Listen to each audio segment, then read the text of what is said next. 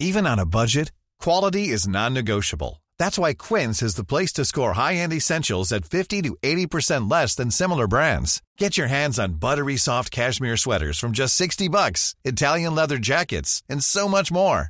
And the best part about Quince, they exclusively partner with factories committed to safe, ethical, and responsible manufacturing. Elevate your style without the elevated price tag with Quince. Go to quince.com/upgrade for free shipping and 365-day returns.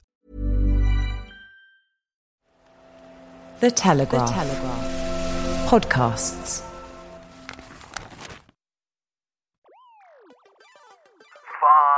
5. People have been caught with their proverbial pants down, and it's not a good look. 4. It's all very well calling for perspective now, because where was the perspective when they were imposing entirely ludicrous rules? 3. I mean, I'm all for wine o'clock, but apparently in Downing Street it starts at 4 p.m. It's a disgrace. It's far too late. 2. I guess the one really positive thing we can say is that that's the end of the wait until Sue Gray reports excuse. 1. We have liftoff. And welcome once again to Planet Normal, the Telegraph podcast with Alison Pearson. Hello? And me, Liam Halligan. Well, the Partygate report's out, co-pilot, and what are the odds now on Boris Johnson's successor?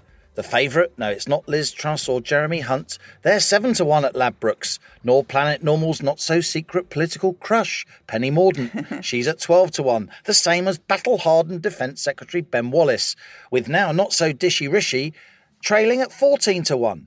No, the most likely next Prime Minister when Boris Johnson goes is Keir Starmer at 9-2, with Labour now odds on, if not to win a majority at the next election, then to win enough seats to cobble together some kind of administration, in cahoots with the Scottish Nationalists perhaps, and the Liberal Democrats.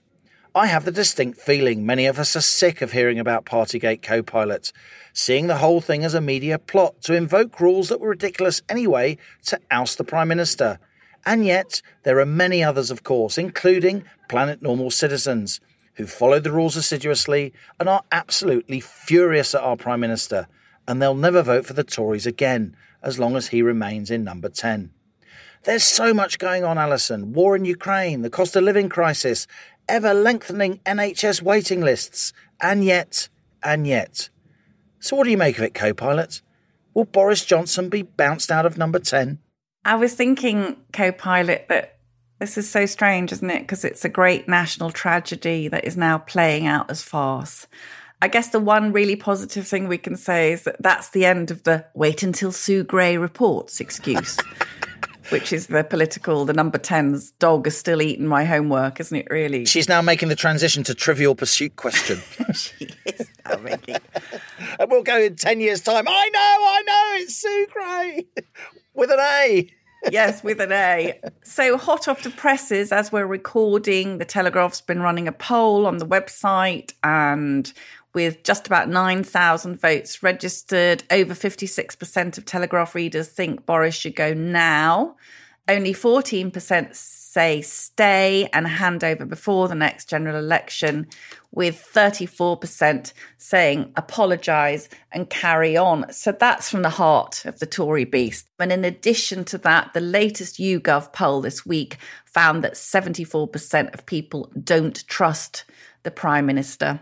And I guess you have to say, well, do people who don't trust the Prime Minister, are they going to vote for him at the general election? That's something we can talk about. Coming to this report, Boris told the Commons he was humbled. Personally, I don't think humility is in the PM's emotional repertoire. He still stood there trying to defend the leaving dues by saying people were working hard and it was important for morale. But Liam, people, as we know, were working hard in lots of places. A Planet Normal listener wrote to me and said her daughter in a London hospital, a nurse, was seconded to ICUs and walked home at the end of an exhausting shift and was getting very lonely and depressed because she was going back to her nurse's room. And this listener said, my daughter would have given anything to have a glass of wine with a colleague to wind down. But of course, gatherings of any kind were totally forbidden. They were against the law. So I felt today, I don't know what you felt watching the Commons. Keir Starmer normally doesn't do it for me. I felt some of the points about integrity in government did hit home. But we come back to this thing we've discussed endlessly, Co-Pilot, don't we? That while there are lots of people who are thinking, who cares about this stuff with the price of gas? And then we have a strong tranche of people who are really furious that this kind of flagrant karaoke and vomiting were going on when we weren't allowed to. I didn't see my mum for 2 years. And I think the thing that jumps out at me from the Sue Gray report is some of these incriminating messages, because I guess the question really is, were they aware that what they were doing was illegal? Now you've got this very senior civil servant, Boris's former principal private secretary, Martin Reynolds, reportedly now lined up to be our ambassador in Saudi Arabia, because that's what you do to people who've broken the rules. You reward them with the prime ambassadorship. But this civil servant was at the centre of not one, but two parties, a Bring Your Own Bottle garden party, you'll remember, which Martin Reynolds helped organise. And then there was another one on the 18th of June 2020, which was a leaving do for a colleague. And Reynolds was, first of all, with that first party, Reynolds texted a colleague to gloat, "We seem to have got away with having a drinks party." And then there was an exchange with Lee Cain, the former press guy, where Martin Reynolds was saying, "Are you saying we're not allowed to have a leaving party for this official?" And Lee Cain replied, "I think it's your decision, my friend, not mine, but it obviously comes with a rather substantial comms risk." Media shorthand for sort of communications, public relations risk. Yeah. Absolutely. And then there's this extraordinary thing where wine bottles, there was a press conference going on, presumably one of our lovely doom porn afternoon media press briefings, and they were basically saying inside Number 10, better hide the wine bottles, because they were obviously worried that assembled media would spot that there was sort of revelry going on. And there's one message which Sue Gray found to Martin Reynolds, which shows an unnamed special advisor expressing these concerns. And the unnamed special advisor says the press conference will probably be finishing around that time, i.e. when the media's in the building. So it would be helpful if people can be mindful of that as speakers and cameras are leaving, not to be walking around waving bottles of wine. And Martin Reynolds replied, "Will do my best." What would you extrapolate from that, great co-pilot? I'd extrapolate that people have been caught with their proverbial pants down and it's not a good look. And I'd extrapolate from that a lot of people who are already understandably angry, including many Planet Normal listeners, will get even more angry looking at the beast up close, if you like. But I'd also extrapolate, if you look at the coverage of the Sue Gray report so far, there's no big new revelation that I think politically endangers the Prime Minister. You mentioned Martin Reynolds. He's already resigned, of course. He resigned in February, though I completely concur with you, Alison, that these details are rather galling. I must say, I think, having read the report myself, as you go through it, there are quite a lot of instances where Sue Gray reports the Prime Minister stayed for sort of, 12 minutes or 10 minutes and then went back to a meeting or so on. I don't think anyone can accuse Boris Johnson of doing the conga around Downing Street in the middle of the pandemic, though that doesn't detract, of course, from the fact that rules were broken, and that will really, really annoy people. I guess the slight qualification I would make is that he's not going to resign. I think it's pretty clear he's not going to resign. The Metropolitan Police have closed the investigation now. They're not going to reopen it, though the Durham Constabulary is, of course, investigating Keir Starmer, so we'll see where that leads. But when I hear, and I have to say this, and I do so at risk of annoying some people, when I hear that 12 police officers spent 4 months on this, right, and you get your car nicked and you ring the police and they literally laugh at you, or get burgled in London, right, and try and get a police officer to come over when your family feels threatened and endangered. That's not going to happen, or very rarely does it happen. So I do think we have to get some sense of proportion here. And I do think the political media class is in danger of looking astonishingly out of touch. We've just heard, the day before we're recording this, that the Ofgem energy price cap is going to go up another £800 in the next few months, having just gone up by about £900. That's on top of people's existing energy bills. That's true, Liam, but that's all very well calling for perspective now, because where was the perspective when they were imposing entirely ludicrous rules? Which we agreed were completely ludicrous in most cases. But they didn't. They didn't. I agree. And they imposed them. And Fraser Nelson, actually, the editor of The Spectator, wrote a rather good piece in defence of the Partygate investigation, while taking into account the fact that they've basically blown about £500,000 on not finding very much out. But nevertheless, these people need to be told what you did was wrong and disproportionate, and you must never do it to us again. I mean, I was looking at that time period when these parties were going on, and I remember queuing up outside the supermarket in terrible weather to get some Christmas food. And it was this ridiculous, 2 meters between everyone. People were barking at you. There was only you got to the front and the guy on the door may or may not let you into this almost empty supermarket. It was mad. It was absolutely mad. And it's for me, this thing has never been about what did Boris Johnson do? How many minutes? How many canapes did he gobble up? I don't care. What I really care about is the week after that picture of him was taken toasting farewell to one of his colleagues. He was on the telly telling the British people, we've got to make this fast. No British Prime Minister has ever demanded so much from so many. And we've got to make this huge national effort to protect the public. And you think he was absolutely talking through his arse, wasn't he? The next stage now is, yes, you might say he'll have to be dragged kicking and screaming out of Number 10. But I don't think he's out of the woods, because there is going to be now a report from the Commons Committee of Privileges into whether the Prime Minister's denials at the dispatch box amounted to contempt of Parliament. And he paved the way for his defence today. You'll notice that as far as he knew, it was within the guidelines. No one's found me guilty of X or Y. But I think that's potentially a very sticky moment. He stood there and he said, no, there was not a party on this particular day in November. Anyone looking at the photographs, I mean, things traditionally accoutrements, co-pilot, traditionally associated with revelry are present. Marks and Spencer's sandwiches, my God.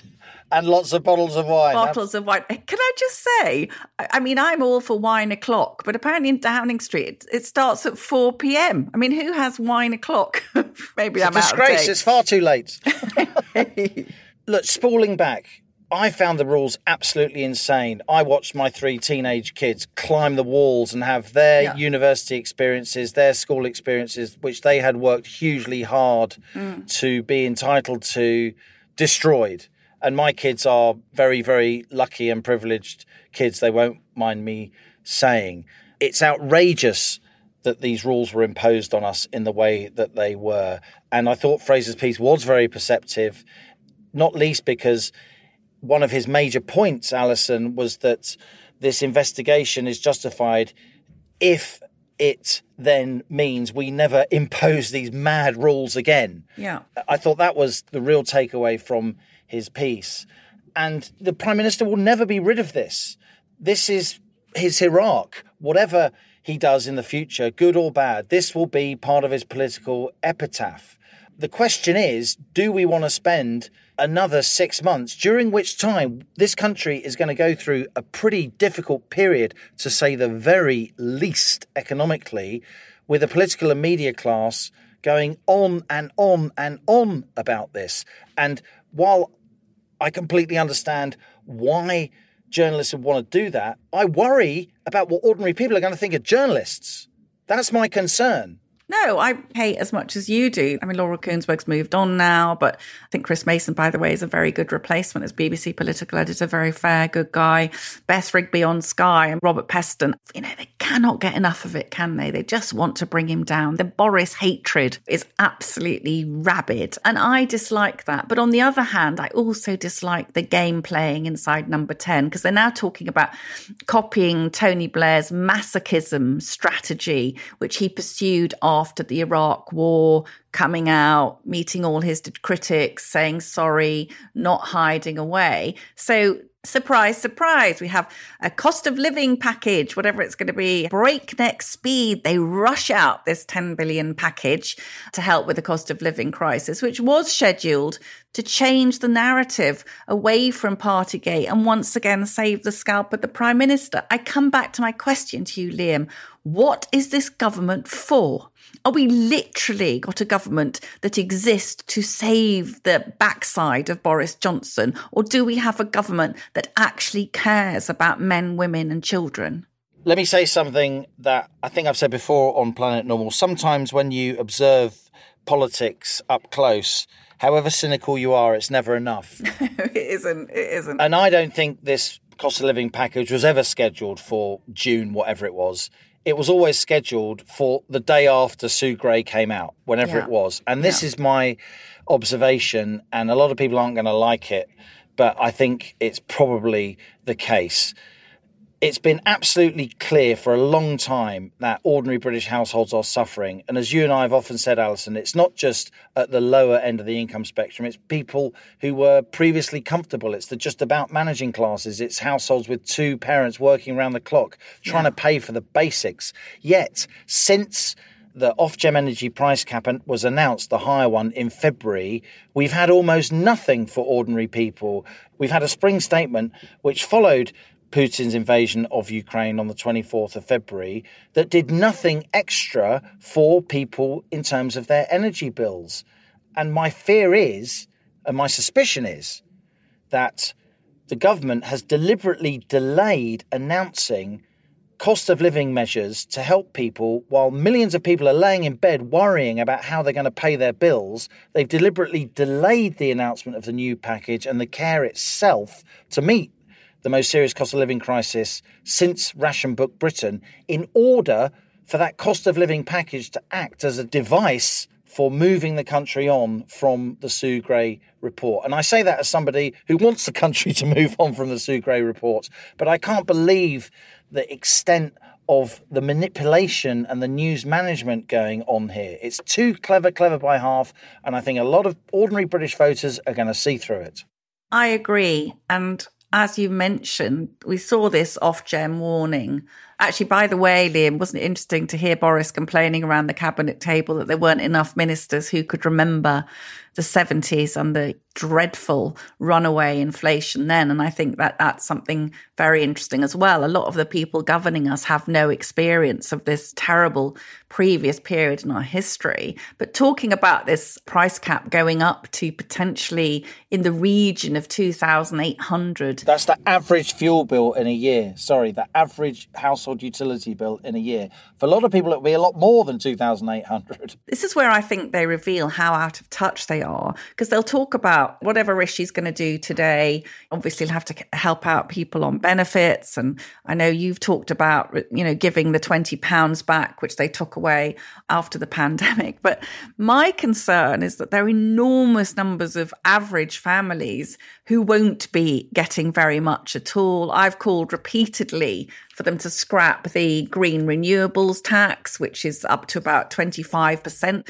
of bills. You told me, Liam, the other day that in Germany, they are, from July, they'll be scrapping. This is Germany, green Germany, beardy, nudist, climate Petra change. Kelly, Joschka Petra Fischer. Kelly, all that. They are taking the green levy tax off their bills, and that will save every German household about €300. We're out-greening the European country with the highest sandal-wearing coefficient. We are, but we can't do the kind of, knit your own cervix virtue signalling when people are going to be absolutely frightened of their bills. So what we're talking about is a 121% increase in 12 months, and there are potentially 12 million households in fuel poverty, Liam, and that's 40% of all households. This is not just going to be the less wealthy. This is going to be a huge thing for everyone. I don't think the government's got the guts to tell people how badly off we'll be heading rapidly towards a general election, and they're going to be dragging this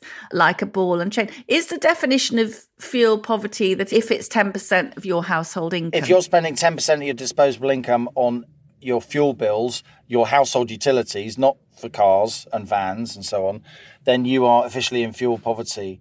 And the numbers are very, very scary. Can I ask you, Liam, what would you, with your great economist brain, what would you like to see Rishi do today? Okay, what I'd like to see him do today is two things. You've mentioned one of them, Alison. I'd like to see him restore that £20 uplift to universal credit. That will help some people on low and not so low incomes. Lots of people already in work. It's not just people in work get universal credit. A lot of it is an in-work benefit as well. And I'd also like to see him restore the emergency rate of VAT on the hospitality industry, taking it back from 20% where it currently is, the regular rate, back to 12.5% at least. And I think that will give a real boost to a lot of small businesses in high streets, a lot of family-run businesses. They're two very direct things that he can do. The trouble with his package of measures he announced back in February, I'm afraid, typical Rishi Sunak, it was too clever. The economics has been too clever, and the politics has been too clever. It was all about, I'll give you a council tax rebate. Those rebates aren't coming through for a lot of people. They were meant to be in April, now it's from April. So a lot of households haven't got those council tax rebates yet. It was all about the government gives you a reduction in your energy bill, but then you've got to pay back the energy company over the next 3 years. Again, too clever. We need very, very direct headline things that not only help people in terms of putting more money in their pocket immediately, but also try and give the economy and society a confidence booster, a shot in the arm. Also, I would like to see the government say, that increase in corporation tax from 19 to 25%, right? If your turnover is below a certain amount, you're a small or medium-sized enterprise, we're keeping it at 19. That's the kind of thing that will make people think, you know what, we can get through this recession. I'm going to keep my business open. I'm going to not lay off my staff. Those small and medium-sized enterprises, which are the spine, the bedrock of this economy, of our society, of living standards, they need help now. And we can't have things happening in July and in October. We need something to happen now. Now the Sue Gray report is out. Hopefully the government spin machine will think now is the time. Do you think that they will do this windfall tax on I think they will. I think the politics of it are irresistible, as we've discussed. It's not particularly to my taste, but I think in the end, to take money off big oil and gas companies that are making out like bandits through no merit of their own just because global energy prices are high. I am concerned. The smoke signals seem to be that also energy companies like the utility companies will be pulled into that windfall tax. I don't agree with that at all. A lot of the energy companies have made big mistakes and a lot of them have gone bust, and we're paying for that. But those of them who are surviving, they're not making huge amounts of money because they make money on the difference between the price at which they buy energy and the price at which they sell energy. Yes, they're mismanaged, but they are not swimming in profits whatsoever. And you could drive some more of those companies out of business. And in the end, the taxpayer and bill payers generally will have to pick up the bill for those failures. So I would keep the windfall tax, if it must happen, on the big oil and gas companies. Make sure it's a one-off. But to extend it to the actual energy companies, the utility companies, that seems to me like politically misguided. We've already started to see people on the news every night with different difficult stories, and we're in the summer now. I mean, come October, November, it's going to get very, very distressing indeed. Plus the fact the government's facing at least 2 by-elections through various grubby misdeeds. I think they can expect to get hammered in Tiverton, and there's one up north, isn't there? Wakefield, yes. Is there an unusual percentage of deviants and creeps who go into politics? Seems to be one a week at the moment, Halligan. It does seem to me that there's been, a rather unfortunate sequence of events with MPs getting caught doing various things, some of them really quite serious. No, I'm not making light of that. Obviously in Wakefield, the sitting MP was ousted under pretty unsavoury circumstances. You do wonder how much more of this Boris Johnson can take and wants to take. You could see, if you go back to Clinton, a comparison I've often made, a very talented natural communicator, natural risk taker, ladies' man, showman, but with, a streak of some kind of political acumen. Clinton got away with Lewinsky remember, I did not have sexual relations with that woman, and it all came down to what your definition of if is, or whatever it was. We weren't allowed to do that in South Wales, Halligan, I tell you. Right. That certainly would have qualified as sexual relations.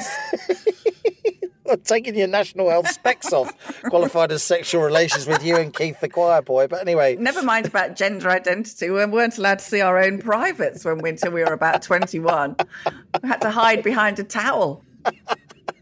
But, to go back to Clinton, when people talk about the Clinton presidency, it's seen largely as a positive thing, even though at the time it was just scandal after scandal after scandal after scandal. So it may be that even at this ridiculous point where he's getting hammered left, right and centre, future historians may look back on the Boris Johnson time in office with some degree of favour. We cannot know, but it must be absolutely pulverising for the guy, the punishment that he's taking. And guess what? Sue Gray didn't even investigate Carrie Johnson's ABBA party.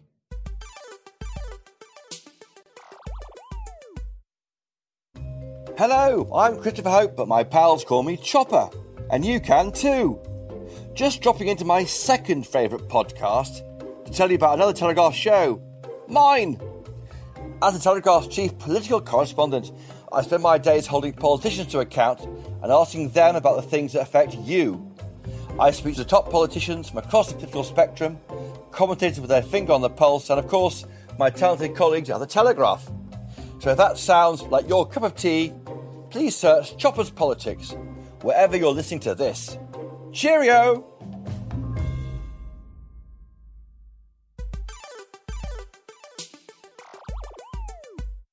Well, co-pilot, we've got a rather special guest in the rocket this week. Calvin Robinson, as you'll know, has been making headlines everywhere. A respected broadcaster on education, faith and the family, Calvin was due to be ordained as a deacon in the Church of England. But then, in February, Calvin was told that his ordination was likely to be problematic. Unfortunately, he got into hot water after publicly criticising Black Lives Matter and the teaching of critical race theory. The Bishop of London, Sarah Mullally, reproved him. Calvin, as a white woman, I can tell you that the church is institutionally racist. So I began by asking Calvin Robinson what he made of the bishop's criticism. It makes it sound like she's saying it's not a place for me, but I don't think that's what she meant. And I think she's confused in that. I've heard it from a lot of white, upper middle class, what I would call the metropolitan liberal elite, in that they always seem to be self-flagellating.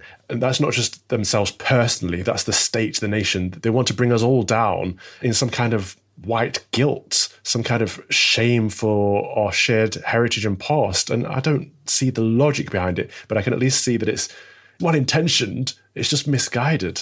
But if anyone's going to be the arbiter of whether somewhere's racist, to be fair, would it not be someone like you? That's the irony of it, because they'll say, we need to take on board the lived experiences of ethnic minority people. And then I'll be like, hi, I'm an ethnic minority person. I've got a lived experience I'd like to share. And then, no, not that type of experience. It's almost as if you're the wrong kind of black person. We need the black people that think like we do, or the ones that reaffirm our narrow-minded perspective on the world.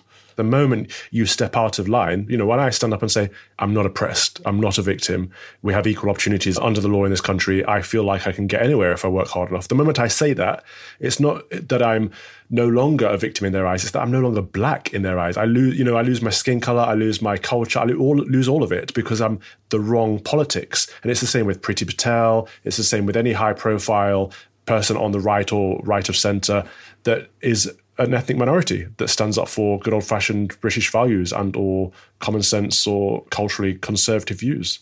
Are you outraged by that? It seems to me there's an element of pat the nice black kid on the head and tell him to run along. It's exactly that. The people who are shouting the loudest about racism tend to be the most racist people. They want to have that demographic of black people that they can help, that can make them feel good about their personal white guilt. They want to pat us on the back and say, yes, you're a good black person, you are, because you're reaffirming my values and making me feel good about myself. And that's not what I'm here for. I'm sorry. If the Church of England bishops, who are almost all white, incidentally, men like Justin Welby, Stephen Cottrell, if they really believe that the Church of England is institutionally racist, shouldn't they cancel themselves logically?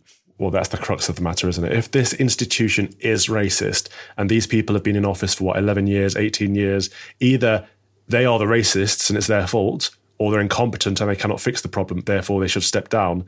And by their own logic, if it's an entirely white hierarchy, surely they should make way for someone of colour. But it's not the case. I don't think the institution is racist. But if it was, by sacking me, all they're doing is backing up their own stance. Many Planet Normal listeners and Telegraph readers have weighed in support of you. One wrote, the Church of England is no longer a religious institution, sadly. It is an ideological one. What's your reaction to that, Calvin? I despair because I've been battling this for a long time, not just the way they've treated me, but the way that the church has been going. I've struggled with it day in, day out, because we hear from the bishops all the time when they don't like a conservative government policy, or they come out against the Rwanda plan, which is there to help save lives and stop illegal people smuggling and all kinds of evils. And they say, no, it's an ungodly policy. Well, it's not ungodly. You're just being very political. It's all politics. It's all very woke issues, whether it comes to views on sexuality or gender or marriage, all of these things, they take on board what I would call liberal progressive views, but they're never affirming the faith. They're embarrassed and ashamed of the faith. They will never stand up and say, God made them man and woman and God made them in his own image. And that is a good thing. And we should teach people to love the bodies they are in because they were designed that way. They will never stand up and say marriage is between one man and one woman in union, in love, under the eyes of God. That is a good thing. And again, that's not against any type of lifestyle. That's for something. The church should be for Christianity. And it's very simple to know what we should stand for, because it's all in a big book we've been given. It's ironic to me, I think, that, when I was a child, the Church of England was accused of being the Conservative Party at prayer. Now the bishops seem to be driving traditionalists like the marvellous Michael Nazir Ali and you, Calvin, out of the church when it's supposedly for everyone everywhere. So it's become, being a heretic now, it's not a question of your faith, it's a question of your politics. Is that right? Yeah. At the same time, I do think they see me as a heretic because they have a new religion. Wokeness is a religion. They've taken all the tenets of wokedom and replaced their old commandments and the old instructions of the Bible. Unfortunately, they're following the secular state. They're trying to chase up to progressive norms. And of course, an institution as old and ancient as the church cannot ever catch up with society, but it's not meant to. So they'll never achieve what they're trying to do. They'll never get the people they're aspiring to get on board. And all they'll do is drive away the faithful. You talked about dragging the Church of England into apostasy, preferring the new religion of wokeness. How would you define apostasy? Is it turning their back on fundamental tenets and the scriptures? Well, it is disregarding the old faith and replacing it with a new one. Jesus Christ said to us, he is the truth, the way, and the life. And by truth, I mean literally the truth, as in we're supposed to live a life in him, follow his example. And all of that is written in the Gospels. Now, if we disregard that and say, well, what Jesus actually meant was love everyone and be nice and kind to everyone and take everyone's values on board and be welcoming and inclusive and water down our own values so that we don't offend people. That's not what he said. He wasn't always that polite in it either. And he would say, no, this is the truth. There is only one truth. And we've reached a point now where the church will say, oh, we've got to listen to everyone's truths. We've got to listen to, and people will go, this is my truth. No, you don't own your own truth. You don't get that liberty, at least not in our faith. When we let anecdotes replace evidence, when we let subjective truth replace the objective truth, we have no common ground. We can't progress as a society because we don't know what is true and what's not. Yeah. I'd like to pin you down, Calvin, on the details of how this rejection came about. So the church paid for you to do a 2-year course as an ordinand, training for the priesthood at St. Stephen's House, Oxford University in October 2020. So they must have thought you were good enough to be a candidate. You were due to be ordained as a deacon, working part-time as assistant curate at St. Albans Church, Holborn, central London. And then suddenly in February this year, you were told that your ordination was likely to be problematic. You then, I believe, you applied under the Data Protection Act to see the information the church had on you. Is that correct? And if so, what did you discover? Yes, all of that is correct. And just to note on the financial side of things, you said the church sponsored me, and you're right, but it's parishioners' money. It costs over 20 grand to send me to Oxford for a couple of years. And that's not out of the bank's money. That is out of normal elderly parishioners in London that put their coffers into the pot at the end of a service. It was a waste of money if the church sent me to training with no intention of ever seeing me succeed. And you're also right in that I sensed a calling to ordained ministry, and the church affirmed that calling in sending me to training. End of February, early March was when I discovered that I wasn't going to be ordained. And even then it wasn't explicit. It wasn't like, we are not ordaining you because X, Y, Z. It was like, yeah, you're problematic. There'll be too much turbulence. We're not sure if now's the right time. But I put the subject access request in because the bishop said that, there'd been complaints about what you've said in the media, and I wanted to see what they were so that I could improve my practice, because I'm not out here to offend people. And they wouldn't let me see what the complaints were. So I put my subject access request in, knowing that they'd have to show me. And there were less than a handful of complaints about me. As far as I could see, one of them was from the public, this chap, but the rest of them were from gay clergymen who do not like that I am orthodox on my stance on sexuality and ethics and marriage. And the Right Reverend Rob Wickham, who's the Bishop of Edmonton, had been reporting you to church leaders. Calvin, you went on Good Morning Britain in September 2020 to say that you were against Black Lives Matter because you thought the group was increasing racial tensions, and you believe that everyone in this country does have an equal opportunity to succeed. And that same day, Bishop Rob Wickham wrote to the Bishop of London, Sarah Mullally, again, to bring it to your attention. Calvin Robinson is not only a political commentator, quote, but he's an ordinand and former teacher in the area who has just started at St. Stephen's House. Calvin's comments concern me about denying institutional racism in this country. And then in December last year, Bishop Wickham wrote again to the Right Reverend Emma Innocent, Bishop to the Archbishop of Canterbury, and also to the Bishop of London. He sent them some of your tweets saying these are clear examples as to why his ordination should be looked at very closely. So these were heretical tweets. Was that the issue? Yeah, absolutely. This is yet another upper middle class white chap that does not like my views on race. I don't know where to start on this, because it seems he'd sustained a campaign against me since before I even began training. I knew this bishop. I actually taught his son at school. You were teaching in Hendon, weren't you? I was, yes. And, he's all smiles to my face. And behind my back, he was emailing the Bishop of London, the Archbishop of Canterbury, saying he has the wrong politics for us. But it's always down to the politics. It's never, look, Calvin doesn't understand the faith, or Calvin's wrong on scriptural verses, or, it's not my theology. It's my politics. And that's not right in a broad church. I just want to go back a bit. I think Planet Normal listeners will be very interested as to where you came from. You were born in Mansfield. Now, I'm going to take you up on this, Calvin Robinson. I know Mansfield, and Midhook. Gone up in the world, lad, haven't you? You've gone up. Your mum was Nottinghamshire born and bred. Dad's parents came over from Jamaica, part of the Windrush generation. Now, I do know Mansfield quite well. It's a very traditional mining community. Presumably your grandparents were among the first Black people to actually arrive. And did they experience racism? What was it like for your family being in that very traditional working class area? Yes, it was very mixed. So my grandparents were the first Black family in town. They faced a lot of racism, really bad racism. At the same time, they became a part of the community. And, my dad, likewise, he faced quite a bit of racism, and so did I, but not as much as him. And I think every generation it gets better and better, and it's important that we highlight the progress. I've never ever said racism doesn't exist. Of course it does. I've experienced it firsthand, quite badly at times. But what I'm saying is that we've come a long, long way, and that's a good thing. People aren't inherently racist. It's something that's taught, and it's something that we can solve. I sometimes think that immigrants, either first generation or second generation, that they have a keener appreciation of Britishness and its traditions than some of the natives. Do you think that's a fair comment? 100%. But it comes down to teachers are honestly the hardest working people I've ever met.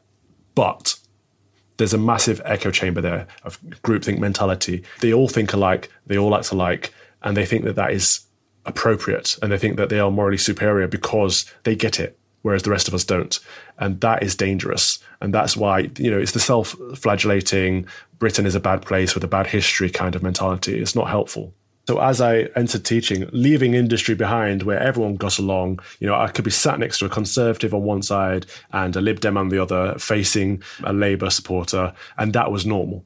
But then I got into teaching where that was not normal, and everyone expected you to vote Labour. I remember during one general election, they said, "So who are you voting for?" in the staff room, and I did not realise that question was rhetorical. And I obviously said Conservatives, and they were stunned and disgusted, actually. And from that point on, every time the Conservative government came out with a policy that they disagreed with, they came to me personally as if I'd implemented it, as if I agree with every single thing the Conservative government does and says, which is obviously not the case. So I started writing a blog of all of the stuff that I was seeing, because the teachers weren't just keeping these views to themselves.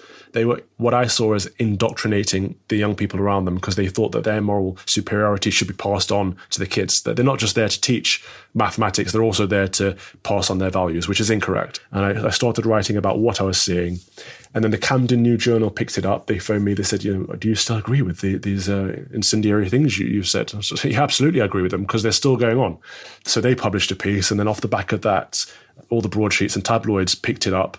So I didn't aim to become a commentator, and it's not a career goal or an ambition of mine. I just speak up for the causes that I care about. When GB News started up, they adopted you. Listeners may have seen you as a terrific panelist. Now, GB News is deliberately an antidote to mainstream media, which is broadly left liberal and doesn't have much room for other views. Do you think the Church of England was unhappy about the fact that you were appearing on a supposedly right-wing channel? Yes, they definitely were. But it's one of those things, they're never explicit. The bishops are very political, actually. And, I'm straight talking. I don't like to talk around a topic. I say what I mean, and I mean what I say. But the left, especially the liberal left, tend to scrutinise language much more than I find we do on the right. And they'll get hung up on semantics. But they'll never say, look, Calvin, we don't like what you're saying. We don't like that you're right-wing. What they'll say is, Calvin, it's not what you say. It's how you say it. And it's so patronising. We do seem to, at the moment, whether it's from the NHS, which Liam and I have been looking at, or the church, there are definite points of comparison with a large centralised bureaucracy. Do you, Calvin, do you see this tension between a sort of, particular righteous thinking bureaucracy and normal people who are saying, hang on, that's not what we want? Absolutely. And I think, on the whole, people in this country are small c conservative. And I don't think they'd identify as that, but I think they believe in the family, they believe in British values. Most people would say that having a queen is a good thing and being British is a good thing. Most people, I think. However, the hierarchy of the Church of England, the bishops, are the same as the hierarchy as in the civil service or the NHS, as you rightly mentioned, in that they are the opposite of that. They don't believe anymore in family values. They're ashamed to be British and they're embarrassed to be Christian. It strikes me that the church hierarchy, the archbishop and the bishops, what they seem to want is people to go and have services in a carpet warehouse. Even non-believers, the parish churches are some of the glories of our country, aren't they? Yet they are now seen to be, allowed to wither and die if it means getting a few sort of trendy younger people to turn up. I mean, are they chasing a sort of false god, Calvin? Of course they are. And these bureaucrats, they're just there for the managed decline. They see the church as dying, so they're trying to manage that decline rather than aiming to improve things. And this obsession with chasing young people does not make sense. The amount of times I've heard there's nothing but old people in the pews. Well, so what? It has to be there for everybody. And that's the greatest shame for me. I mean, we've talked about the disconnect between the people and the church. And obviously you've mentioned that the church used to be referred to as conservatives at prayer. And I think it still is, as in the congregation are still quite conservative. But the Lib Dems who are running it are the ones sneering down their noses at us from their pulpits, reading their Guardian, looking at our Daily Mail or our Telegraph thinking, what are they? Have you privately heard from people within the C of E who are supporting you and disappointed you won't be joining the church? Yeah, the support has been lovely. Lots and lots of both laity and clergymen have reached out and expressed their disappointment with the church, with their treatment of me, but also the way the church is heading. And I think there are a lot of people that feel lost and don't know what to do about it. Is it correct that the vicar of St Albans Church in Holborn, where you were going to be assistant curate, would he be happy to have you there, do you think? Yeah. So I've spoken to him. He's made it clear that he was very happy and looking forward to me going there. A few of the parishioners have reached out, but there have also been a number of other priests in London who said, come and train here. We'll happily be your incumbent.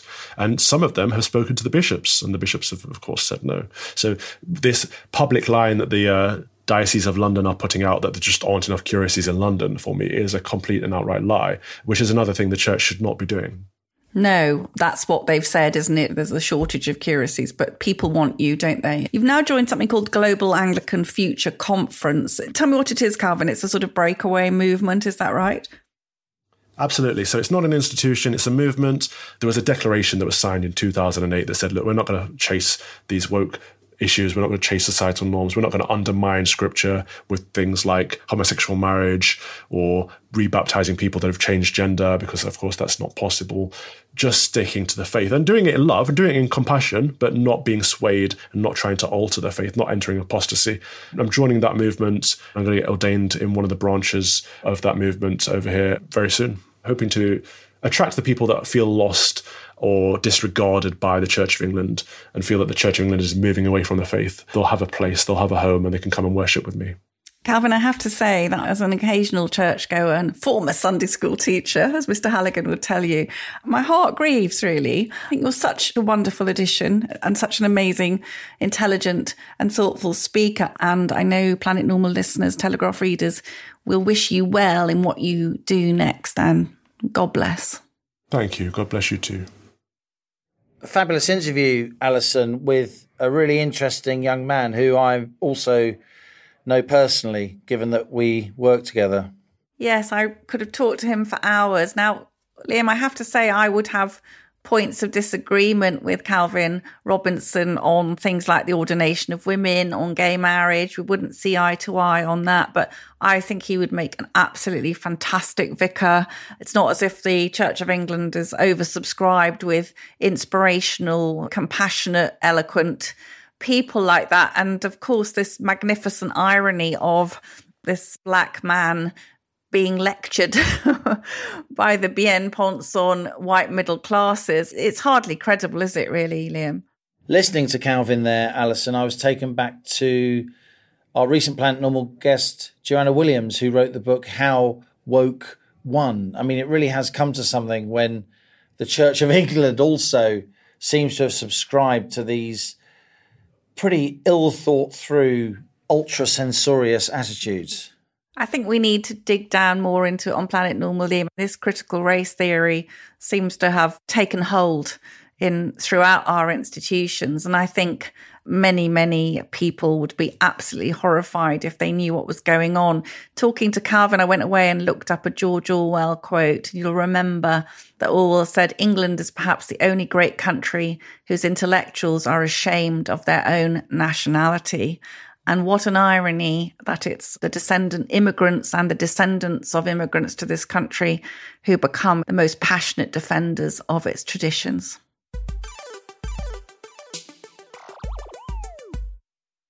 Now on to our listener emails. Please keep your fantastic messages coming. We absolutely love reading them and we learn so much from you.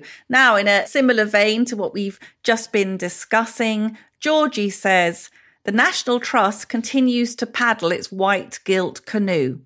I was recently asked to return as a volunteer at a nearby National Trust property. I'd stopped before the pandemic because management was making the experience dull and black school children had been asked to rewrite the history of various properties. Academic rigour has since practically disappeared. Nevertheless, I thought I would give them the benefit of the doubt, hoping that Restore Trust, the anti-woke campaigning group, may have given them pause for thought. Sadly not. I was told that I had to do several online courses to do with health and safety, fire regs, etc. However, I then noticed that I also had to spend 20 to 30 minutes on being made self-aware of my biases and how I could limit the effect of my biases on others. I copy below the full text. It is nothing short of indoctrination. I can confirm that, Liam. We may put it up in the show notes. It's all welcome, everyone. Raise self-awareness of our biases, some potential ways to limit their effects on others and suggest ways you can play your part. This is a nice nice person wanting to volunteer at the National Trust, not going on some kind of soul purging experience. And then there's Anthony, also in response to my Calvin Robinson interview. The Church of England is to Christianity what Boris Johnson is to conservatism. There's a thought. That's a neat one. That's a neat one. This is from Faye. Dear Alison and Liam, I wrote to you in December of 2020 and told you the tragedy of my daughter Hattie's death in November 2020. Hattie had come home from London to work remotely because she couldn't endure the loneliness of working from her bedroom for another lockdown. She was walking her little dog early one morning on a country road before starting work when she was mown down and killed by a van.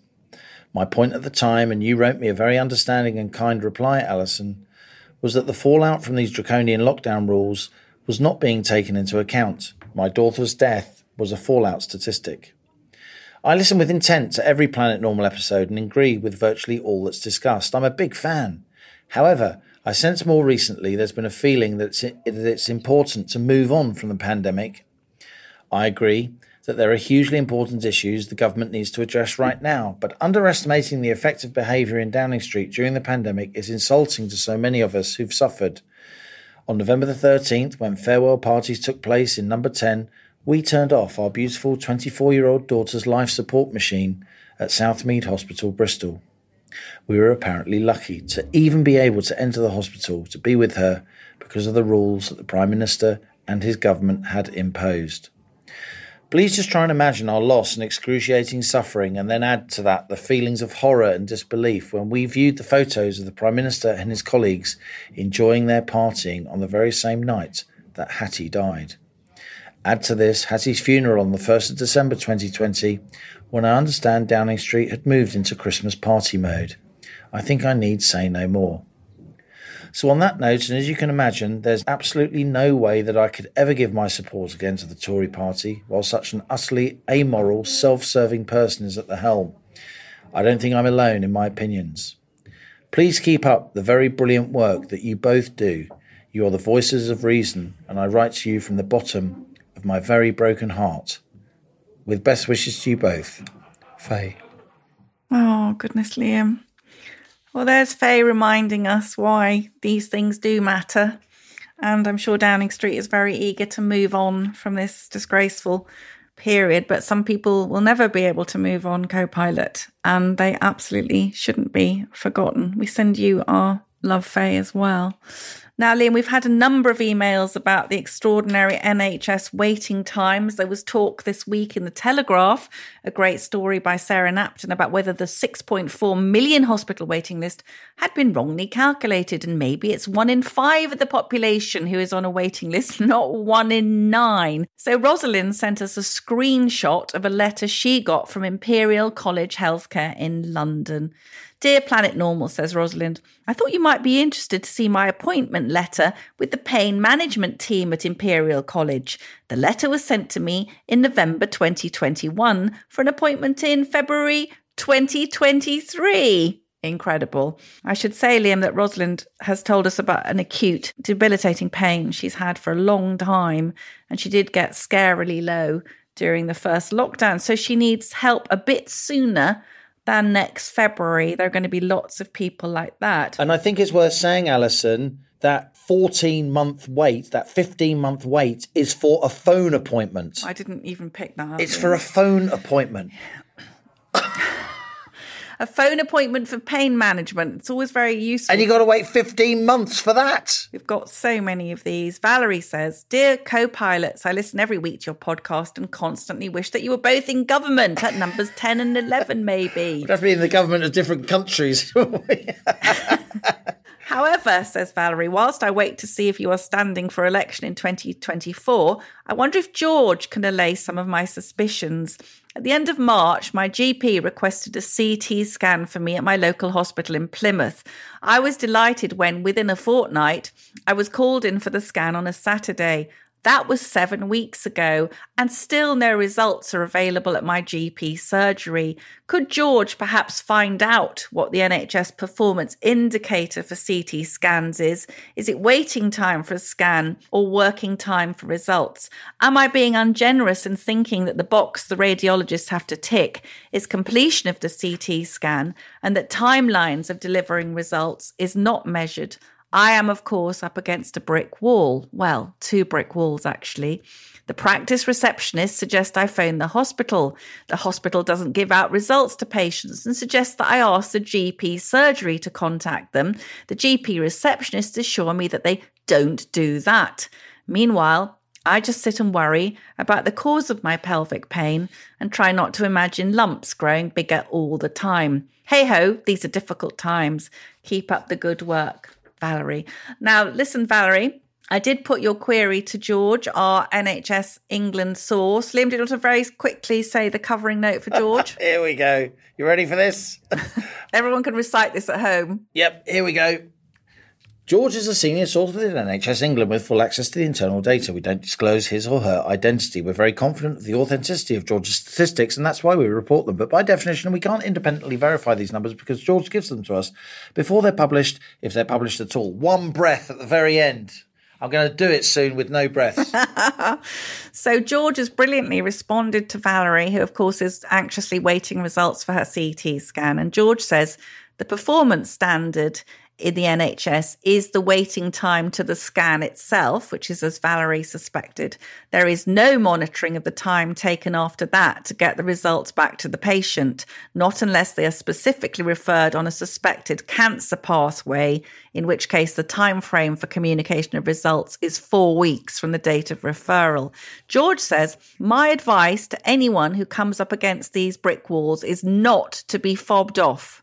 A phone call to PALS, that's Patient Advice and Liaison Service, can do wonders. If the GP is not prepared to chase your results, then tell the hospital staff that. There's also the local health watch teams who are meant to act as the patient's voice.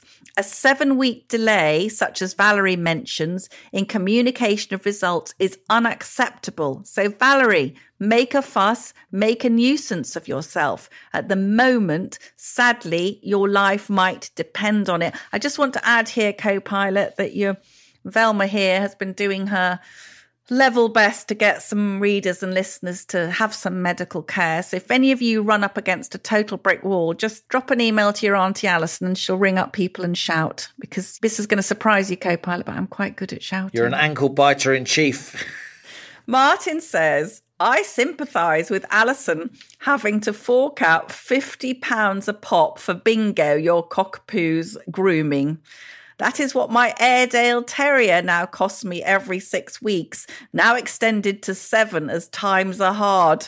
I did buy a pair of electric clippers during the countless lockdowns, but the results of doggy grooming were not ideal. If you do choose this route... And I did suggest that I would be cutting himself's haircut with pet clippers, because his haircut costs a lot as well. Stick a bowl on his head. If you choose this route, Martin says, the benefit will not only be fiscal, but putting hair from 2 or 4-legged family members round garden hostas and vegetables protects them from hungry slugs and snails. That is the best cost of living. I didn't know that. That's really interesting, isn't it? At Pearson Towers in the back garden, I've started this week my vegetable patch, so I'll be keeping you up to date with my produce. Get those Pearson green fingers moving. And that's it from Planet Normal for another week as we leave our sanctuary, Sweet Reason, our flying refuge of reasoned views. It's my turn to award Email of the Week, Alison, and there is only one contender this week, and that is, of course, Faye. A fabulous email. Faye, we are honoured that you are a fan of Planet Normal, and we look forward to you listening and being in contact with us for many, many more episodes to come, and our very best to you and your family, and deep condolences at your ghastly loss. If you enjoy Planet Normal, do leave us a rating and a review if possible on Apple Podcasts or Spotify. There are some lovely ones there. It does really help others to find us so the Planet Normal family can grow. And do keep emailing us, because your input is the lifeblood, the rocket fuel that fills our engines as we blast off each week. So as we speed away from our beloved planet Normal and the madness of planet Earth comes back into view, thanks as ever to our producers, Isabel Bouchard, Elliot Lampitt, and our editor, Zoe Hitch. Stay safe and in touch with us and with each other. Until next week, it's goodbye from me. And it's goodbye from him.